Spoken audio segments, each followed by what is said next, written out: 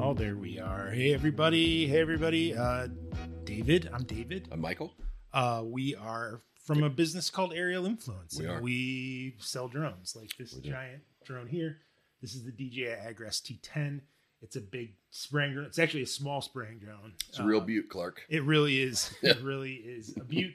But we're drone sales. That's what we do. We collaborate with people. We like to innovate. Consult all sorts of different things. But today what we're talking about is the FAA Part 137 and the documents you need for that. Yeah. So normally you go through and you're writing a petition and you send your manuals in for your drone and all that kind of stuff. But we're getting some feedback for the journey map. And so that we thought we'd go over some of the additional documentation that you have to send in as well. Right. And some of this is kind of changed, it seems like, a little bit. I mean, I guess you were supposed to always have something like this, but the under 55 stuff, it just went through easier. Yeah, right. And right. There's once you hit that 55-pound mark, it's going to change a little bit, right? Yeah.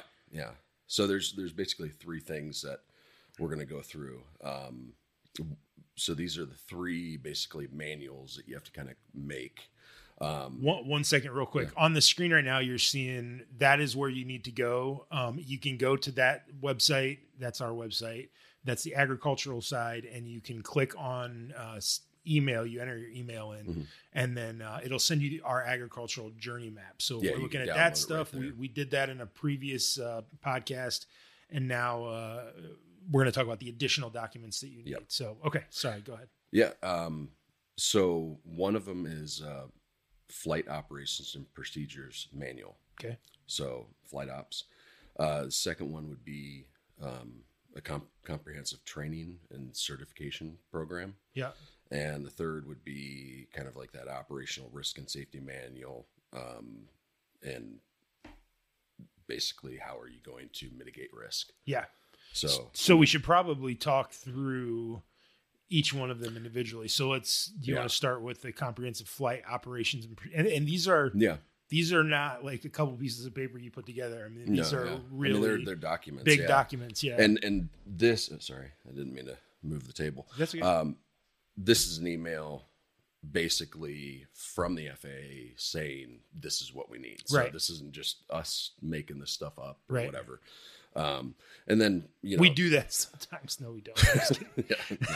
Try not to. So anyways, basically the main bullet point over flight ops and procedures manual, they want flying procedures and they want pre and post flight procedures. Right. And then also maintenance information. Okay. That's kind of like the broad, the broad look at it, but yeah, when you really get into it, like, it's very detailed. You have to be very detailed on what your procedures are. We have pre and post flight that we did for like some of the T series drones. Yeah. And I mean that's a document, and we take pictures of the drone. So, this is where you're going to be doing the maintenance on this, that kind of thing. Right. We have a whole list of parts that basically can either, if the part goes bad or gets damaged or something like that, this is what the part is needed. And this is what the part fulfills, it does on the drone. Right.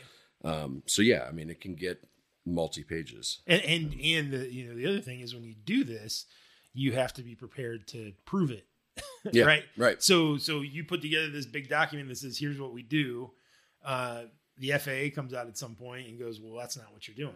You got to make sure that you're actually following the documents. Yeah. And it's really, I mean, it could probably be, somebody could say, I'm just doing it for my farm. And that could be a very, small, it could be a much smaller document. Yeah. But then, if you're doing a commercial operation where you're doing other farms and other areas, then you might be hiring other people. Yeah. You want to have kind of standards. Yeah, absolutely. Yeah. And it's something that will evolve over time too, because as the drones evolve and as your business evolves, I mean, things will change, but, yeah. So that's, number one. Sorry, I was going to say to the 5 people that are watching, thank you so much. Thanks. That's Thanks, awesome. guys. The ones that are watching live, we really appreciate that. You're the real winners. That's today. right.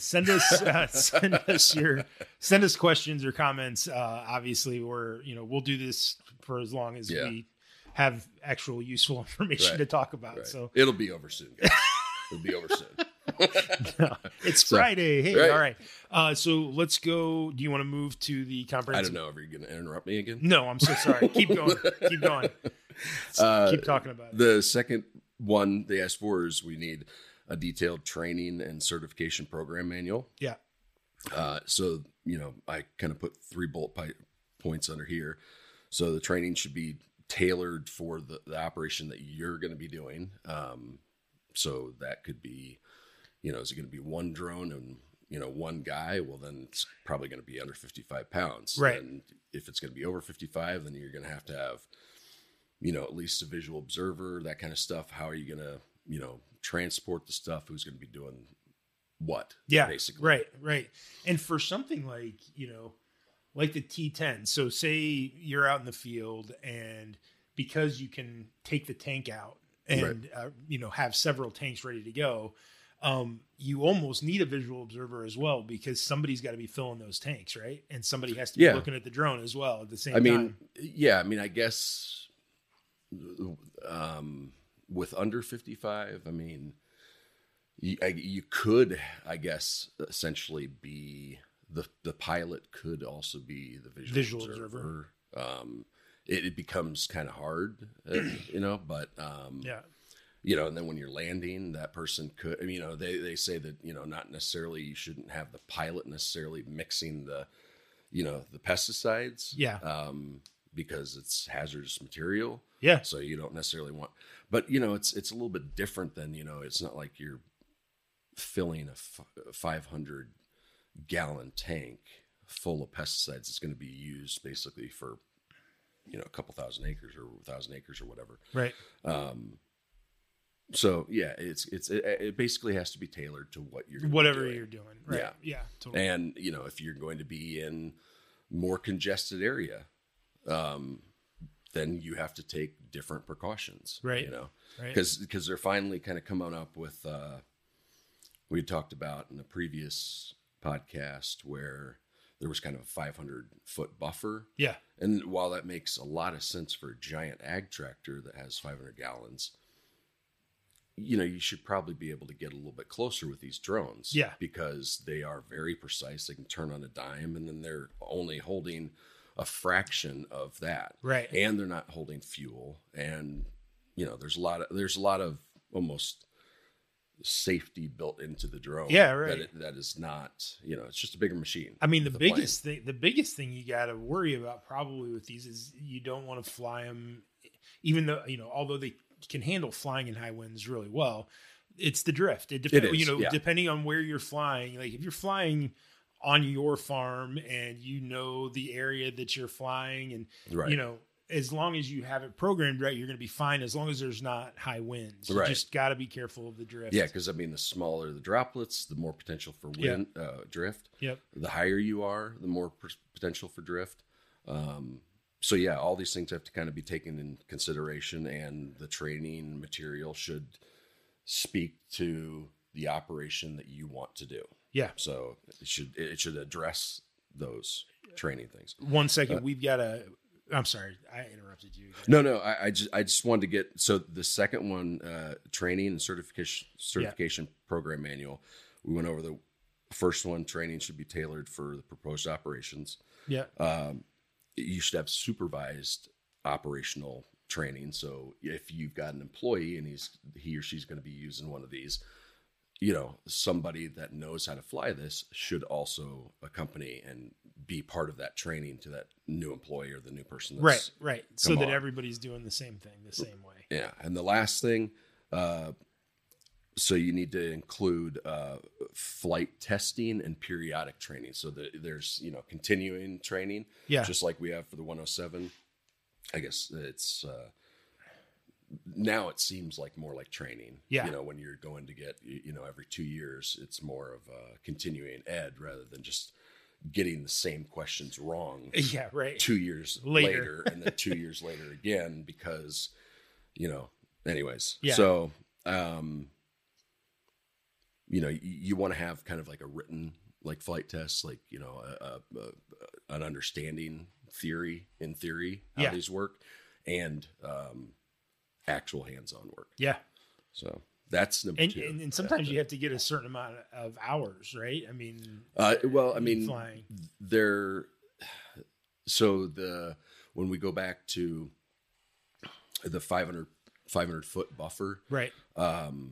What I saw that was approved, they're basically saying, okay, if you're closer than 500, then you have to meet this criteria. Yeah. If you're close than 100, then you have to meet this criteria. And it usually has to do with, okay, is there a buffer between, if you're close enough to another object, within 100 feet, you have to do a certain parameter when flying.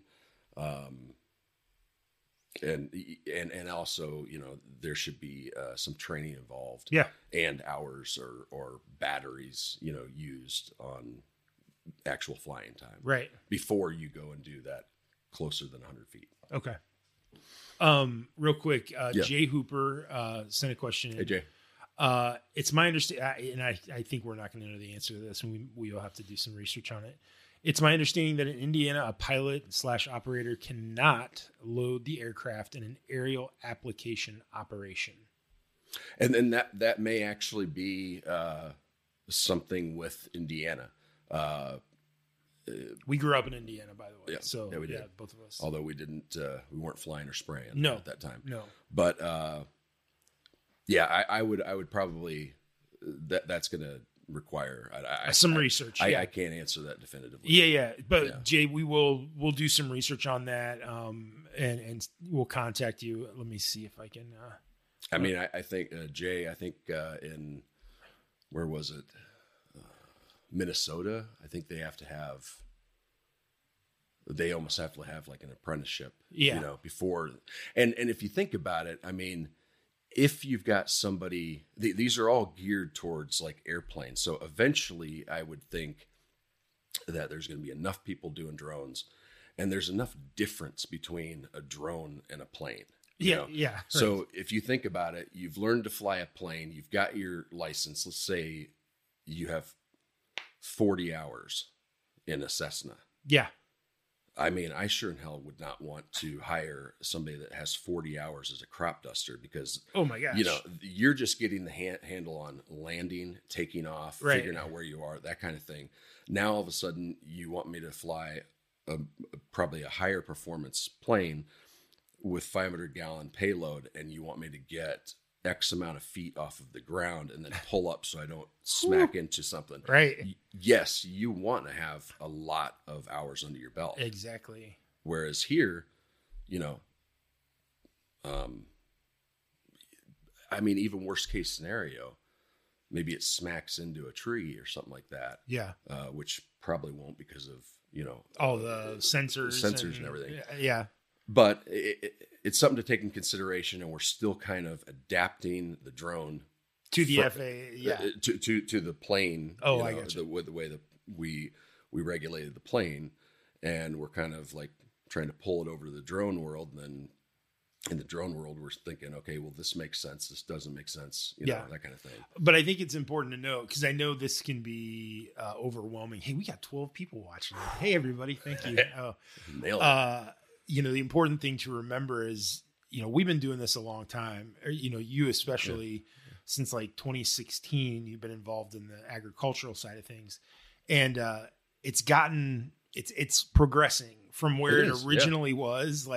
And we've seen a huge uptick in, contacts and sales for agriculture, especially over the last 6 months. So, you can see on your screen right now, and Jay, sorry we couldn't answer your question, but if you want to email us, shoot us an email, and we can then get back to you, and we can do some research on that question. Yeah, absolutely. So, all right, do you want to move to our number? I would add something to Jay's. If you're thinking about doing a spraying operation, if it's going to be over 55 pounds, you're pretty much going to have a visual observer No matter anyways. what, yeah. So,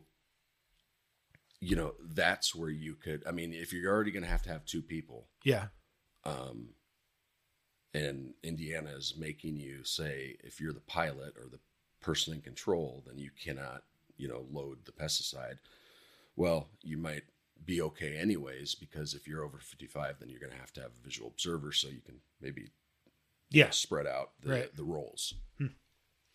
So there's nothing necessarily saying that one person can't have 2 roles, but if that role is going to impede the the flight, safe flight of then the drone. obviously you're going to have somebody else do that particular role. Right. Interesting. Yeah. We've got number 3, the third manual, operational risk and safety manual. So this is a detailed risk analysis that should identify risks specific to your operations, procedures to mitigate that risk, and ultimately determine if the risk is acceptable. So let's say you're going out and, normally you say that you fly at no more than 12 miles per hour winds. Yeah. So let's say it's fluctuating between 12 and 13, but, everything else is fine, and you're in a remote area. You're not next to somebody, that you could potentially kill their, whatever. And you can manage the drift. Maybe you find that, okay, it looks like it's gusting maybe a half a mile over so maybe that will be acceptable for you. Right. Or let's say, the winds are starting to, at 10 miles an hour, but they're spiking to 20. And maybe you have, some type of, storm on the way or whatever, but currently it's okay right now. But by the time you start, you could have the storm. Well, you might find those risks unacceptable, and then you pack up and Go you home. don't do it that Plan day. for another day. Yeah. And then that I'm sure that happens with, the established crop dusters and planes too. I mean, they have to assess their risk and all that stuff too. Question here from Aaron. I don't believe so. So if you're going to be required, he says, so if you're going to be required to have 2 people, can you fly 2 drones at once? I don't know. Actually, that's a good question. Well, I don't know that. I don't think that would be acceptable. Probably. I mean, it's going to be harder. Obviously, any other variable you throw into it. Yeah. Whether it's an additional drone or less people working. I don't think he's asking about, getting a special thing from the FAA. I think he's just saying, hey, I got 2 people here. Yeah. So can I fly 2 drones? Like you and I are both 107 pilots. We can fly 2 drones at one time. Yeah. You know what I'm saying? I mean, I think, that would be a tough one for the FAA to yeah, approve. I guess, if you just had 2 people flying and they were over 55-pound drones, then essentially what you'd be asking for is, to be able to pilot one 55-pound spraying drone from one person with no visual observer. You're acting as a visual observer. You're acting as a pilot. You're acting as the pesticide guy too. Right. I guess if you had a detailed enough risk analysis and based on your operations, if it was, extremely remote, maybe. Yeah. I mean, that's the thing. All these things are looked at It's on a basis. case by case basis. So, Yeah. I wish there was an easy answer and just be like, yep, you can do that. Yeah. But none of these questions are necessarily uncomplicated. None of them are just yes or no questions. It's gonna So I would say you're less likely to get something quickly if you say I'm only doing one person. But if you have all of these, all of the risks basically accounted for, then maybe you could. Yeah. Yeah. All right. So interesting. All right. Thank you for the question though, Aaron. Yeah. Appreciate it. good question. What else you got? I mean, that's pretty much it. So, in addition to your petition, and they're going to ask you for an operations and procedures manual, a training and certification manual, and also operational risk and safety manual. So those are the 3 additional things. So yeah. And it's complicated, the 137. I guess that's what I was getting at is, it's daunting, all of this information, all this stuff, but it is doable. Yeah. And I think it's going to, and I know you think it's going to start getting easier, hopefully. Or at least, if anything, it will become, this is what I need to do. Right. At least we'll know what we need to do. Yeah. For everybody. But all right. So this week we had a lot of stuff going on in the past, basically in the last 7 days, I think, right? Where we traveled to Missouri, we went to, University of Missouri. Even down by the heel of Missouri, and delivered a drone. We did a whole video on it. So if you go to our YouTube, you can see, or Facebook, you can see that. But it's, colleges and universities have been good customers of ours so far. Yeah, I mean, we got Purdue, University of Missouri, LSU, so Louisiana State University, University of Illinois. We've worked with them as well. And I know there are some others. Well, Utah was looking at it, but they were looking at it more for a study rather than agriculture. Yeah. Actually, and I'd like to hook back up with them. To find and see, because they were going to write a whole kind of paper on it and everything. Yeah. So that might be interesting. But yeah, I think basically they're trying to introduce this new technology to their students, and then also, I mean, if you talk about precision ag, I mean, this is it. Yeah, this is precision ag. Yeah, and I think that the reason we think this technology is really starting to grow in terms of being accepted in the industry and all of that kind of stuff. Is because the colleges are now starting to teach it. You know what I mean? Right. This is actually this episode is brought to you by whatever he's drinking. Black Cherry, Clear American. Clear American. Just kidding. What was I even saying? Just the colleges and universities are really starting to look at it. So basically, we know this is going to be the future. In at least drones are going to play a big part in the future of agriculture because they're already teaching it to these kids. You know, these kids in college are flying this. Right. So 20 years from now, when those guys are in their 40s, it's really going to be remarkable. It's going to be really interesting to see where things are in 20 years. Yeah, when they're dropping their kids off at school in the hovercraft. Right, exactly. I remember when you couldn't ride these, Jimmy. Yeah, I mean, I'll be dead by then for sure. So it just, I'm just kidding. That's a horrible joke. But, no, actually, it's coming sooner than you think. There's all these. My death? Yes, of course. No, I'm saying. You heard something? Us being able to ride in these things. Yeah, that's there's true. already public companies now. Yeah, you got like Joby, and I won't be. See, this is the thing is, I know you. Like, if somebody called today, I'll die in one of these. Yes, you will. You would be the first one to do it. You would be like, all right, where do I sign up? Right. I don't think I could do it. I think I would really have to see a lot of people test it out before I'd be willing to. Let's see. We got a comment here. Let's see. Oh, hey, Bear Bowman.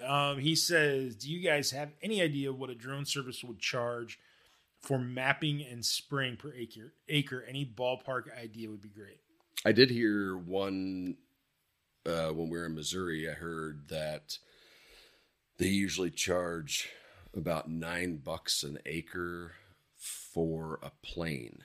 So that, I would assume, is just the service of taking that and spraying. So I would imagine that you're paying $9 and whatever you're using. You know, whether it's a pesticide or an herbicide or something like that.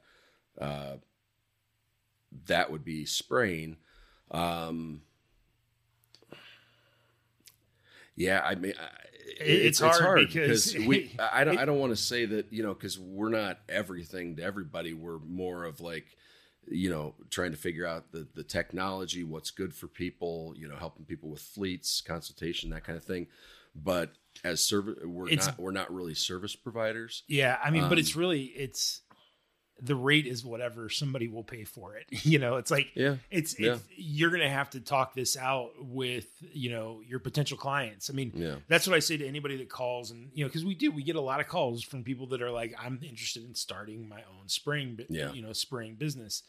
And I think our advice to those people is like, all right, talk to some of the farmers in your area, because this is brand new, everybody. Like, this is not something that has been done for years and years. Like, you're really going to have to do some legwork, go talk to the local farmers and say to them, hey, I would like to spray, this X amount of acres. What would that be worth to you? Because if they're paying an airplane to do it, it's going to be a lot more expensive, right? Well, I mean, not always. It depends on how much acres, but yes, it could be.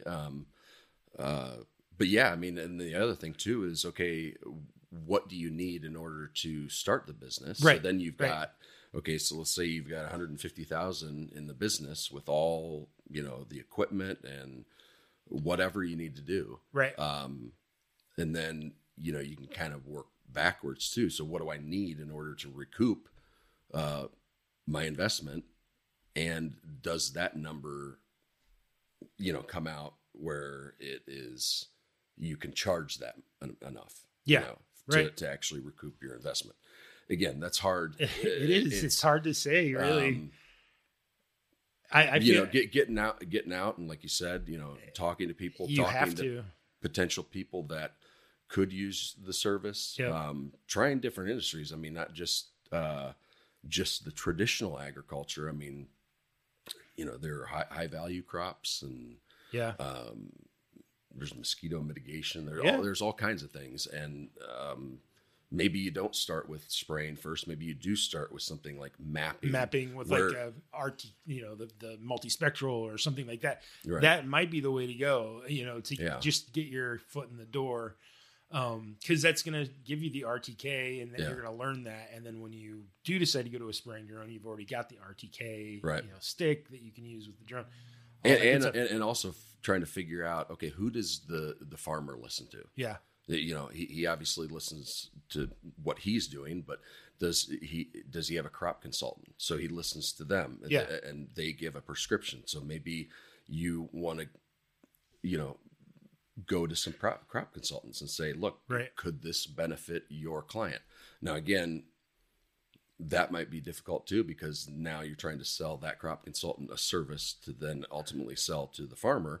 But if it's good enough, they might be interested. So it's maybe not just going to the actual owner, of the property. Right. It could be somebody that person, consults with as well. And also don't forget, like, you guys are all right now on social media watching us. We don't just do this because we like to sit across from each other and talk to each other. I mean, we like each other, all that, but we do this to basically spread the word of what we're doing, so you got to get creative with the way that you're advertising yourself in your local community on Facebook, join the local groups, find the agriculture, Facebook pages and all that kind of stuff, because that's the way you make the connections. I mean, that's really, one of the biggest things that we get is like, hey, I found you guys on YouTube, or I found you on Facebook, or I found you whatever. Use that as well. You're going to have to do that. Now, we're lucky in some capacity because I have a background in sort of in television and all that. So I have pushed that stuff. But it's harder than it looks. It is. There's a lot of work that goes into it, but it doesn't all have to be hard. I make it hard sometimes. So, but anyway, use your Facebook, use your social media to spread the word on what you're doing. Trust me, if you show somebody a video, if you post a video on your Instagram of this thing flying, or a picture of this thing flying, you're going to get a reaction from people. If you can show it to a local farmer, show them what you're doing, you're going to get a reaction from people one way or the other. They might say, not right now, I'm not ready for it. But you've kind of planted something like, okay, exactly. I could take a little bit more control, maybe I'm not waiting as much. Maybe maybe they can't justify a helicopter or plane because they don't have the space or whatever, but they, something like this could actually increase their productivity. Because they're kind of sitting right in the middle, too small for a plane, kind of too big for a backpack and, walking around. So interesting. All right. We got actually a few more questions. So, I'm sorry. I tried to put it up on the screen so you could read the questions, but thanks, Bear. It doesn't seem to be working, but, So thank you, Bear. Hopefully that sort of answered your question. We sort of covered a lot after that, but, okay. So Don Massengill says, do you have any idea if flying and firebomb drone required by. So basically he's saying, do you need your 137 if you were going to fly a drone that like put out fires? Yeah, actually, I would do. need that. Yeah, I believe that is under the 137 part. Yeah. Okay. Now, if you're actually talking about, because I've even heard about people using fire to fight fire, almost kind of, Yeah. And I don't think you're talking about that, but it's like burning a perimeter, so then the fire kind of doesn't burn that because it's already burnt, so then it kind of burns around, Right. an obstacle or something. But you wouldn't want to do that with a drone. I mean, somebody did try to do like you wouldn't want to try to burn with the drone. No. Somebody, you definitely want to get your right credentials for that. Correct. Because that's probably basically weaponizing. It's weaponizing. Yeah. You don't want to do that because somebody did do that. Somebody basically put, and you could still find it on YouTube, but it's like it was like a gallon of gas, and they were using it to torch the. They were burning the hornets' nests and that kind of stuff. So they were really using it for good purposes, technically. But they declared it weaponizing a drone, and I'm sure they got a visit from the FAA as well. Yeah, or it wasn't in this country. Right. Yeah. But I think it was here. Was it? Yeah. Anyway, so there's your answer. Yes, you would need your 137 for that. All right. Next up is the Pointer Family Farm says, appreciate you guys doing these. Very helpful info. Thank you. I've caught up on all of the previous podcasts. Thank you so much. Right. Here, I should cut to the camera where I can see. Thank you so much. Thank you. Really appreciate it. David Harms, he was here not too long ago. That's one of our friends from Canada. He was down here not too long ago. Oh, that's right. Yeah. Gives us a little clap. I love that. Thank you so much. Thanks, David. Holden Reed. Holden, thank you very much. He says, big time follower. Enjoy these talks. Appreciate that. And then he says, any chance we could get a full uncut video of mapping and then conducting a spray operation so that we can see speeds, battery and container changes, range, etc.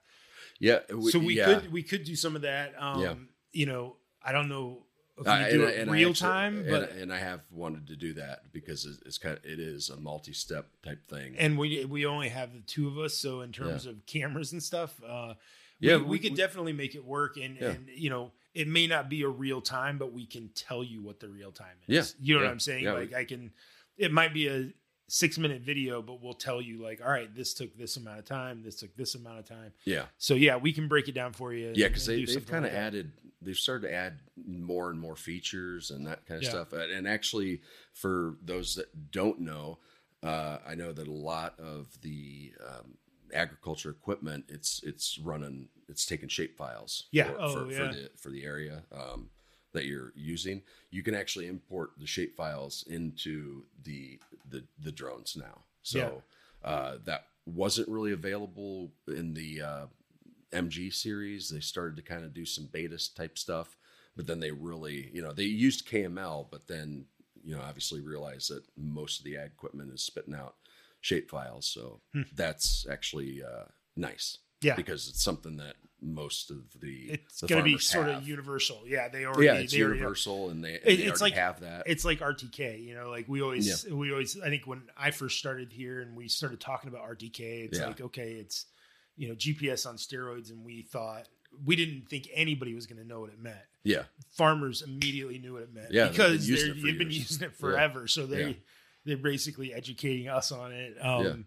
But I mean, thank you guys so much for the questions. I think the most fun about what we do, I mean, we have fun working with each other. We have a good time. Kind of. I know.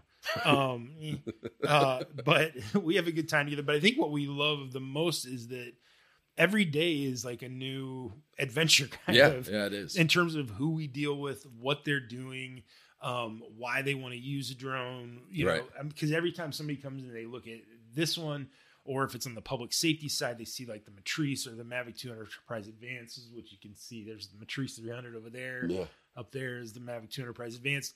And it sparks ideas immediately. Yeah, with them, because they all have different backgrounds. Yes. They've all had different jobs before. And then as soon as you start talking to someone for 15 minutes, I mean, we've said it for years that it's like they'll have an idea. We could do this and we could do this. And this could save me money doing it this way. Or this could save somebody's life because we don't have to send somebody up on a roof. Or, Right. You know what I mean? Like there are so many ideas in every industry. Yeah. And that's really what's exciting about what we're doing. It is. And it's exciting to be in on it earlier, or to be in on it sort of at the ground level. When things are changing. When things are changing, you have a chance to hopefully make an impact on how things end up shaking out. So anyway, thank you guys. We appreciate it. Happy Friday. We almost made it out a record 35 minutes. So that's good. Nice. But we appreciate all the comments and questions, and, continue to watch us, continue to send your comments and questions in. We will do our best to answer them. And if we don't always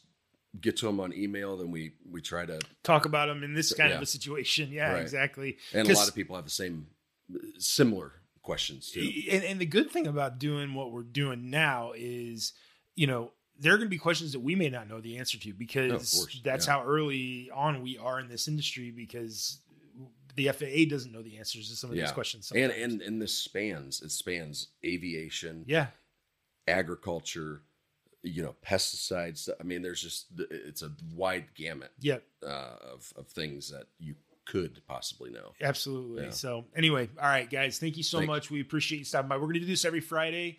We want you guys to send in your comments and questions. Correct us. Like if there's a question we don't know the answer to and you do, let us know. Shoot us that comment, because that's what this community should be about. Is getting information from you guys too. It shouldn't just be us babbling, all the time, which is entertaining to 8 people right now. But they'll be. We appreciate you. We appreciate the 8 people. So all right, thank you guys so much for watching, and we'll see you next time. I'm going to end the stream right now, Michael. Okay. All right. Okay. Thanks. Bye-bye. See you guys.